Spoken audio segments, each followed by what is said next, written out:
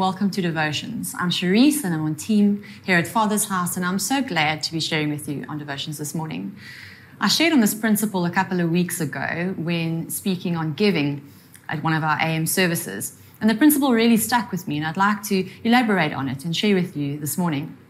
Our oldest daughter, Nova, is a planner. She likes to plan things out, know exactly what the next step is, and have all her ducks in a row. The other evening, we were sitting around the dinner table and discussing having a family of friends come over for dinner. You could see very quickly that she was doing the sums in her head and realized that there would be more people than there are chairs around the table. And she started asking questions like, where will so-and-so sit? And will there be space for me at the table? Those were questions, but they started to sound a little bit like excuses. And this led me to thinking about a very well-known scripture in Matthew 14. We all know it. It's Jesus feeding the 5,000. But I want to focus a little bit on the part of the passage before that. From verse 15, it says, later that afternoon, the disciples came to Jesus and said, it's going to be dark soon and the people are getting hungry, but there's nothing to eat here in this desolate place. You should send them away to the nearby villages to buy themselves something to eat. They don't need to leave, Jesus responds to them. You can give them something to eat. The disciples answered, but all we have is 5 barley loaves and 2 fish. Jesus says to them then, you give them something to eat. My first point that I want to cover this morning is called excuses. In verse 17, we see the disciples making excuses in the very presence of Jesus. They were right with him, close to him, lapping up faith from him, but still they had excuses.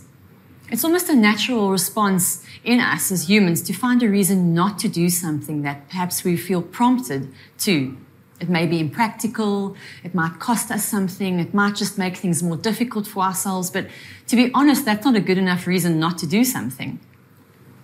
If we only made plans according to what we see with our eyes, in this case, the disciples seeing that there wasn't enough food and there were way more people than there was food available, if we only made plans according to what our eyes saw, then we wouldn't be able to enjoy the joy that comes with having faith in Jesus. A lot of the time, if not all of the time, putting our faith in Jesus and acting out that faith is not an easy thing to do.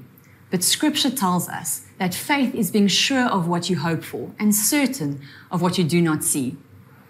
My second point goes around a meme that I saw the other day online, speaking about parenting. It said, someone told me that parenting was easy peasy, lemon squeezy, but it's actually difficult, lemon difficult.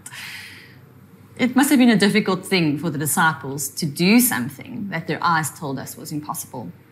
How do you feed over 5,000 people with 5 loaves of bread and 2 fish? It would have been awkward, but it would have been easier for them to tell the people to just leave. And in fact, the disciples told Jesus, you tell them to go. I'm sure it was difficult for them to go to the crowd. Scriptures tell us that there were 5,000 men, excluding women and children. So we know that there were well over 5,000 people there. They would have had to go to them and tell them to stick around. Food was coming. We read in the passage that the disciples call it a desolate place. So it would have been evident to many people there, if not everyone, that to feed them all would have been virtually impossible. Oh, but not for God. My third and final point is He is sovereign. The thing about God is that He always comes through. Even if what you have is only enough for you, somehow, through His sovereignty, He will make it enough for you and for others.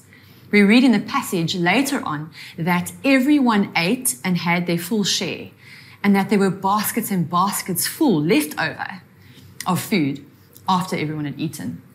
The wonderful thing about our faith in action is that it edifies us and it edifies the people that we are in contact with. But God in His sovereignty will make it enough for others to feed from, if you will, in time to come. I love the scripture in Ephesians, and I want to leave you with it. Ephesians 3 verse 20 from the Message. It says, God can do anything, you know, far more than you could ever imagine or guess or request in your wildest dreams. He does it not by pushing us around, but by working within us, His Spirit deeply and gently within us. So I guess my question to you today is, what is the Spirit deeply and gently prompting you to do? Is it something that seems impractical or something that seems like it might cost you something? Not only monetarily, I just mean time-wise, or putting yourself out there a little bit, causing you to have to be bold. What is it that the Spirit is gently prompting you to do? I pray for you this morning that you will have faith enough to pursue it, that you will have peace as you pursue it, and that you will know that your portion of faith that God has for you is exceedingly and abundantly more than what you even need. It's enough for others also. Let us pray. Father, we thank you that your scriptures tell us that you can do far more, exceedingly abundantly more than we could ever hope or imagine. We thank you that when we have faith in you, it is a surety. It is a safe place to have faith. Help us to have faith in you today, not only for ourselves, but for others also. Prompt us, lead us, guide us, sustain us through your faith and through our faith in you. In Jesus' name, amen.